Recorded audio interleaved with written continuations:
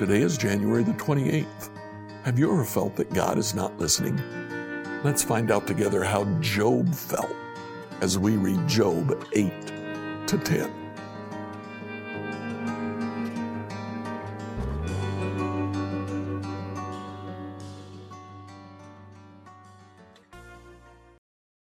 Today, as we read through Job 8 to 10, we see first Bildad's first speech to Job and then Job's response to Bildad in chapters 9 and 10.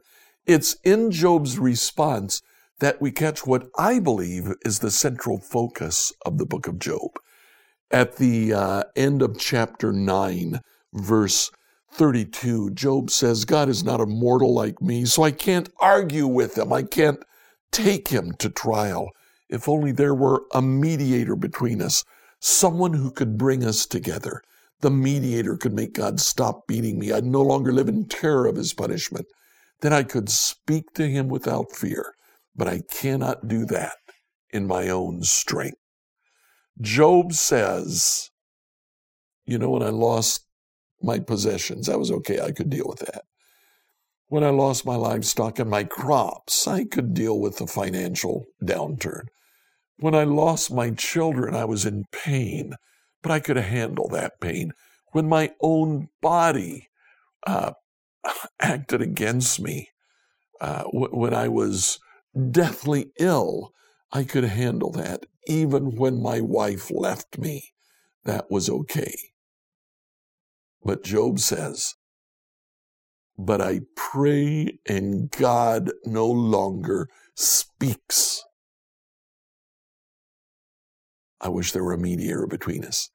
In every single one of Job's replies from this point forward, he asks for God to speak to him. Keep that in mind as you continue reading through the book of Job. C.S. Lewis is an interesting fellow. During his life, he was single his entire life until the very end of his life. He met a woman named Helen.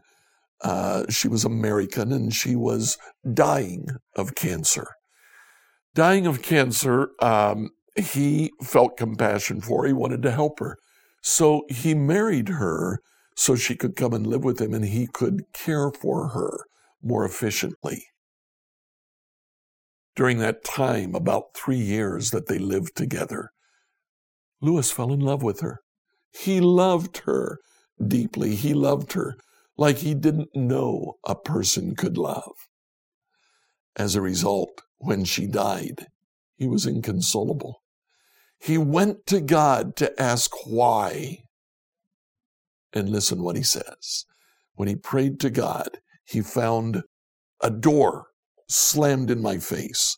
The sound of bolting and double bolting on the inside. After that, silence. You may as well turn away. The longer you wait, the more emphatic the silence will become. He went on in his book to say, there are no lights in the windows of that home. It might be an empty house. Was it ever inhabited? It seemed so once. Why is God so present a commander in our time of prosperity and so very absent in time of trouble? Lewis goes on. He reminds himself that Jesus himself felt that on the cross when he cried out to God, my God, why have you forsaken me? He reminds himself that Gideon felt that when the angel approached him and said, the Lord is with you. Gideon's response, if the Lord is with us, where are all his wonderful deeds that our fathers recounted to us? But Lewis kept connected to God. He kept going to God. Eventually, he wrote, I've gradually come to feel that the door is no longer shut and bolted. Was it my own frantic need that slammed it in my face? The time when there is nothing at all in your soul except a cry for help may be just the time when God can't give it. You're like the drowning man who can't be helped because he clutches and grabs. Perhaps your own reiterated cries deafen you to the voice that you hope to hear. On the other hand, knock. and it shall be opened.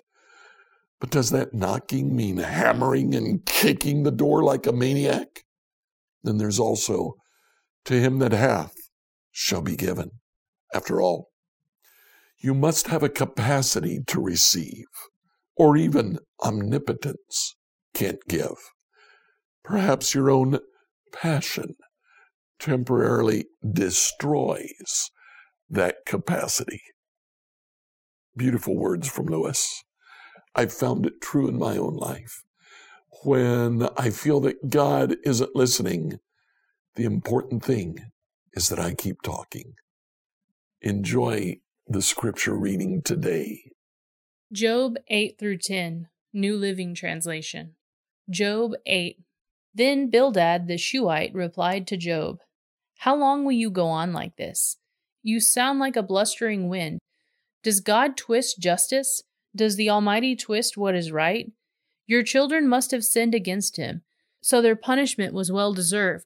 But if you pray to God and seek favor of the Almighty, and if you are pure and live with integrity, he will surely rise up and restore your happy home. And though you have started with little, you will end with much. Just ask the previous generation. Pay attention to the experience of our ancestors. For were we born just yesterday and knowing nothing? Our days on earth are as fleeting as a shadow. But those who come before us will teach you. They will teach you the wisdom of old. Can papyrus reed grow tall without a marsh? Can marsh grass flourish without water? While they are still flowering, not ready to be cut, they begin to wither more quickly than grass. The same happens to all who forget God. The hopes of the godless evaporate. Their confidence hangs by a thread. They are leaning on a spider's web. They cling to their home for security, but it won't last. They try to hold it tight, but it will not endure. The godless seem like a lush plant growing in the sunshine. Its branches spread across the garden. Its roots grow down through a pile of stones. It takes hold on a bed of rocks. But when it's uprooted, it's as if it never existed. That's the end of its life, and others spring up from the earth to replace it. But look, God will not reject a person of integrity, nor will he lend a hand to the wicked. He will once again fill your mouth with laughter and your lips with shouts of joy. Those who hate you will be clothed with shame, and the home of the wicked will be destroyed. Job 9. Yes, I know all this is true in principle, but how can a person be declared innocent in God's sight? If someone wanted to take God to court, would it be possible to answer him even once in 1,000 times? For God is so wise and so mighty. Who has ever challenged him successfully? Without warning, he moves the mountains, overturning them in his anger. He shakes the earth from its place, and its foundations tremble. If he commands it, the sun wouldn't rise and the stars won't shine. He also spread out the heavens and the marshes on the waves of the sea. He made all the stars, the Bear and Orion, the Pleiades and the constellations of the southern sky. He does great things too marvelous to understand. He performs countless miracles. Yet when he comes near, I cannot see him. When he moves by, I do not see him go. If he snatches someone in death, who can stop him? Who dares ask, "What are you doing?" And God does not restrain his anger. Even the monsters of the sea are crushed beneath his feet. So who am I that I should even try to answer God or even reason with him? Even if I were right, I would have no defense. I could only plead for mercy. And even if I summoned him and he responded, I am not sure he would listen to me. For he attacks me with a storm and repeatedly wounds me without cause. He will not let me catch my breath, but fills me instead with bitter sorrows. If it's a question of strength, he's the strong one. If it's a matter of justice, who dares to summon him to court? Though I am innocent, my own mouth would pronounce me guilty. Though I am blameless, it would prove me wicked. I am innocent, but it makes no difference to me. I despise my life. Innocent or wicked, it is all the same to God. That is why I say, he destroys both the blameless and the wicked. When a plague sweeps through, he laughs at the death of the innocent. The whole earth is in the hands of the wicked. and God blinds the eyes of the judges. If he is not the one who does it, who is? My life passes more swiftly than a runner. It flees away without a glimpse of happiness. It disperses like a swift papyrus boat, like an eagle swooping down on its prey. If I decide to forget my complaints, to put away my sad face, and be cheerful, I would still dread all the pain, for I know you will not find me innocent, O God. Whatever happens, I will be found guilty. So what's the use of trying?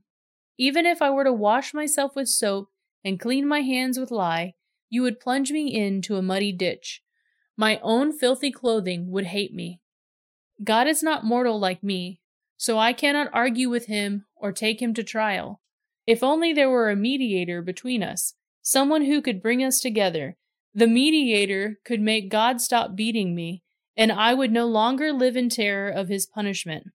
Then I could speak to him without fear, but I cannot do that in my own strength. Job 10. I am disgusted with my life. Let me complain freely. My bitter soul must complain. I will say to God, don't simply condemn me. Tell me the charge you are bringing against me. What do you gain by oppressing me? Why do you reject me, the works of your own hands, while smiling on the schemes of the wicked? Are your eyes like those of a human? Do you see things only as people see them? Is your lifetime only as long as ours?